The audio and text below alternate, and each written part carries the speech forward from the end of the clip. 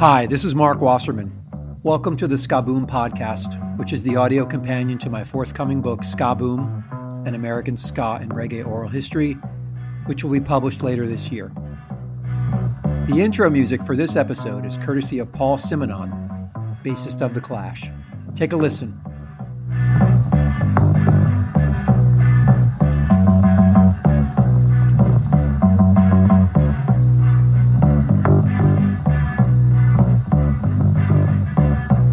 That's the isolated bass track he played on Guns of Brixton during the recording of London Calling. London Calling was a huge deal when it was released here in the US in January of 1980. Rough, funny, expansive. That's how music writer Greil Marcus described the album on NPR 41 years ago. He also said, London Calling takes in many different styles, and yet is always instantly recognizable as The Clash. There's a wonderful sense that life is a struggle, and that the struggle justifies itself. That only when you're in touch with a sense of struggle are you in touch with humor, delight, pain, suffering, anger. It's a very coherent record, and it sounds just great. Listening to London Calling as a teenager required an open mind and a willingness to follow the band on an existential and esoteric journey through the darkness of recent history and the darker realms of the human psyche.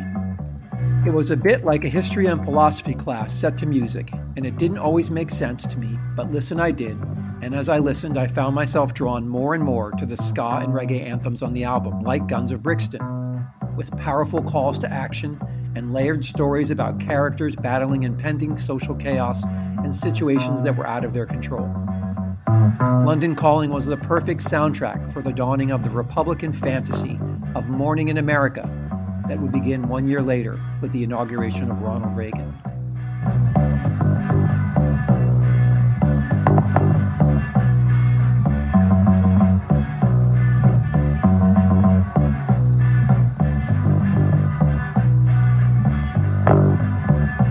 As such, The Clash get name-checked a lot in Ska Boom, and for good reason. London Calling demonstrated The Clash's move from punk rock to explore the sounds of reggae and ska, and it resonated with other Gen X musicians in New York, Boston, Chicago, and LA, who were hearing ska and reggae from multiple sources, and also looking to raise their own voices. I know it inspired me to think I could be a musician too. In this episode, I explore my admiration for Paul Simonon and the effect that Guns of Brixton had on me, and I share the story of how he influenced me to pick up the bass. I'll also dig into that story of the famous smashed Fender bass guitar a bit later. But before we get started, check this out. When they kick at your front door, I gotta go with your hands on your head, on the trigger of your gun. When the Lord break in, shut down on the plane, blowing the wind can shatter and bruises. Guns of Brixton, Guns of Brixton. When they kick at your front door, I gotta go with your hands on your head, on the trigger of your gun. When the break in, shut down on the pavement, blowing the wind and shatter and bruises.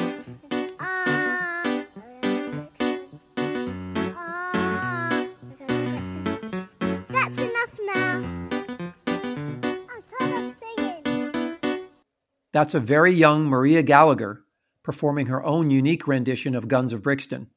Her father, Mick Gallagher, who is accompanying her on the piano, played organ on London Calling, and they recorded this during a break in the studio. You can find that hidden gem at the very end of Broadway on the Sandinista LP. Unlike most Clash songs, which were written by Joe Strummer and Mick Jones, Simonon wrote Guns of Brixton. He also took lead vocals on the song, which is about the Brixton neighborhood where Simonon grew up in South London. The song captures the deep alienation many Black residents of Brixton felt about their dire economic situation and ongoing mistreatment by the police. The song, which was released a year before the 1981 riots in Brixton, was eerily prophetic. Simonon was initially reluctant about singing lead vocals on the song, but Strummer reportedly told him, "They're your lyrics, you sing them." And the rest of the band agreed. Simonon shared what recording the urgent and angry vocals of the song was like.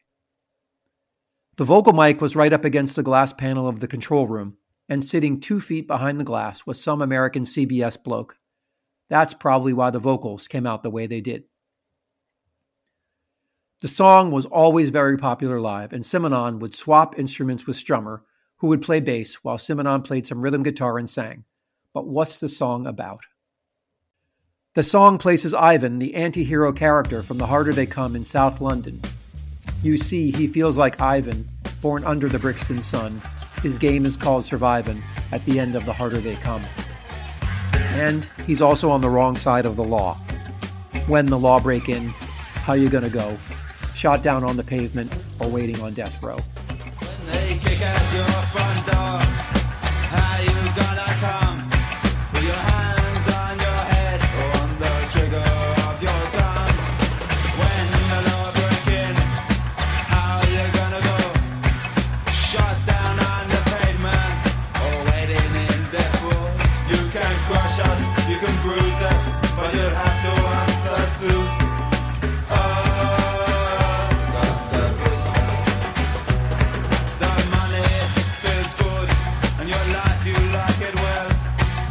Surely your time will come, as in heaven as in hell.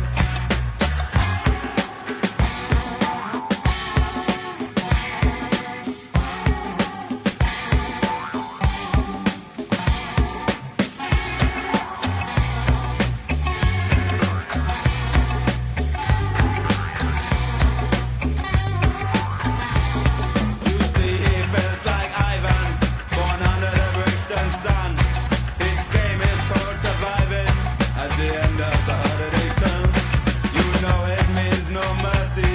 They caught him with a gun. No need for the Black Mariah. Goodbye to the Brixton sun. You can crush us, you can bruise us, but you'll have to answer to.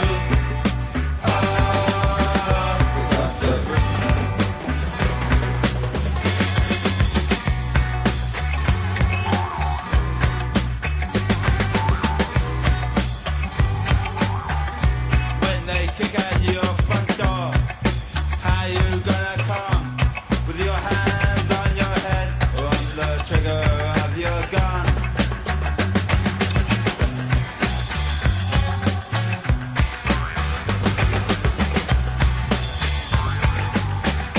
You can crush us, you can bruise us, and even shoot us.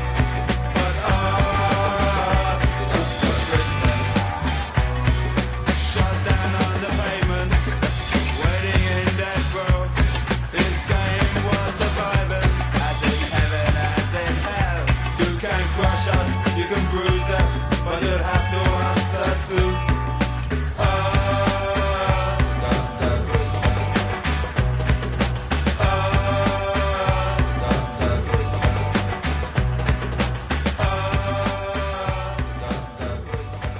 The song still gives me goosebumps every time I hear it. There's a hypnotic quality to it that the weaving bass line reinforces over Simonon's trance-like vocals. Truth is, Guns of Brixton is one of the main reasons I decided to become a bass player, despite knowing absolutely nothing about notes, scales, or even how to read music. I had heard that Simonon did not know how to play the bass before he picked it up, which astonished me. But that was just what I needed to hear. And so I just got it into my head that I was going to play the bass too. Simonon explained during an interview he did with Fender how playing along to reggae helped him to learn how to play the bass. I mean, I only started playing bass when I first met Mick Jones, so by 6 months I was on stage, and I'd never played before, but I used to practice a lot to reggae because I could hear the bass playing. The only thing that was difficult is that when I listened to rock and roll, I couldn't really hear the bass as well, and also I sort of found that Bill Wyman, John Entwistle, who were sort of the bass playing people of the time, they didn't really inspire me because they sort of, I don't know, they sort of stood in the back, they were like shadows, and I didn't really want to play the bass at first because I wanted to be like Pete Townsend and get the guitar and sort of swing my arms around and do all that. So in the beginning I actually pretended I was playing the guitar, even though I was on the bass, but now I've sort of learnt to play sort of better than I could before, so, you know.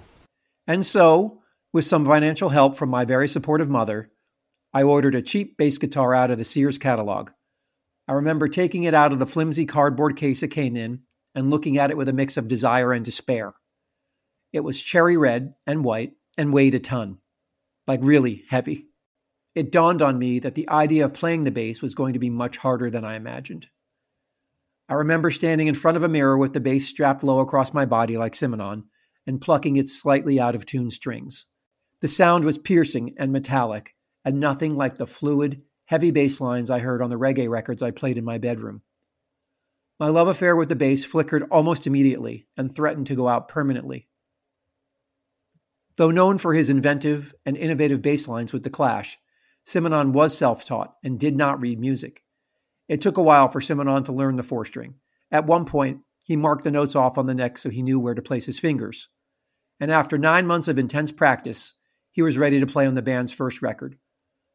Although it was Strummer and Jones who penned the lion's share of The Clash's songs, Simonon's fluid bass lines often provided the glue that held the band's best compositions together. Check out this isolated bass line of Revolution Rock from London Calling.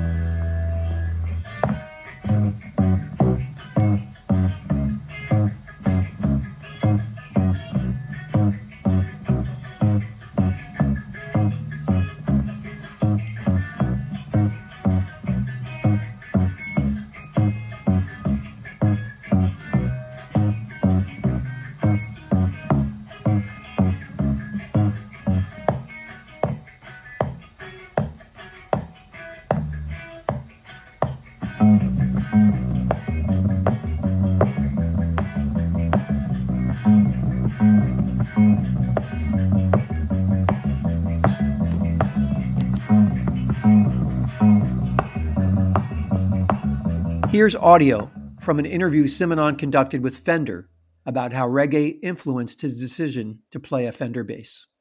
And I think a lot of the music that I listened to or have grown up listening to was a lot of reggae. And so with something like this, I feel better equipped to suit myself sound-wise to play one of these, you know.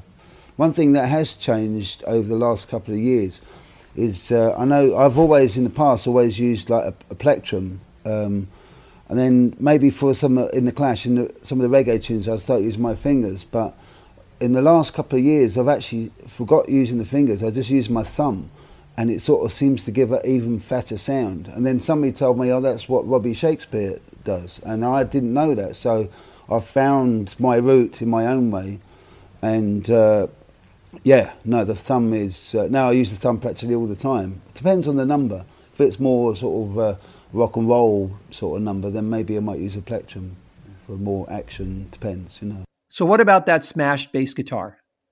Even casual fans of The Clash are probably aware of the iconic photo of Simonon taken by photographer Penny Smith as he smashed his bass in a fit of rage as the band were playing in New York City. The Fender Precision bass immortalized on the cover of The Clash's London Calling album was a white, early 70s model with a maple neck. Simonon had personalized it by placing a skull and crossbones sticker on the body, done some drip painting on the pickguard, and handwritten the word pressure on the top body horn. Although the body and neck of the bass were damaged beyond repair, the smashed remnants were deemed important enough to be displayed in the permanent collection of the Rock and Roll Hall of Fame Museum. And while this is now an accepted part of rock and roll lore, what possessed Simonon to take out his frustrations on his beloved Fender? Simonon provided an explanation during the interview with Fender. There was a bass I had once before that was really great, and I had a spare one that was sort of much lighter. And the good one, unfortunately, I sort of smashed it up I was sort of annoyed that the bouncers wouldn't let the audience stand up out of their chairs, so that frustrated me to the point that I destroyed this bass guitar. Unfortunately, you always sort of tend to destroy things that you love in temper, and anyway, I should think Fender should be very pleased, even though I am destroying one of their basses. But at least people sort of, I suppose, think, oh, that's a bass guitar, and I wonder what make it is, and so I wasn't taking it out on the bass guitar because there's something wrong with it. It's because it was a great guitar. Don't know, it's been described that I was sort of like chopping up the stage, which I suppose in a way I sort of was, but anyway, I still got the pieces, and in fact Strummer took one of them, was about to walk off with it, and I just had to grab it back, so actually I think that belongs to me. And since so very few people were there, have you ever wondered what it sounded like when Simonon smashed his bass? I have. And after some digging online, I was able to find the audio of the bass being destroyed. It came at the end of the show as the band were playing White Riot.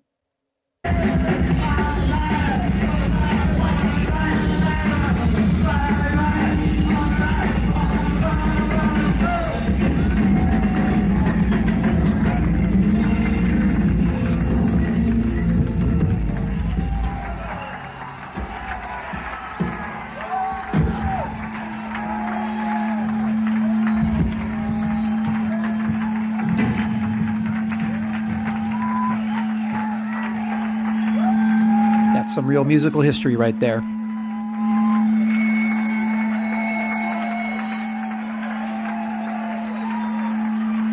I hope you've enjoyed learning more about Paul Simonon and his bass. If you enjoyed this episode, please consider subscribing to Skaboom on whatever podcast platform you use. And please keep an eye out for my book, Skaboom, which will be published later this year. Take care.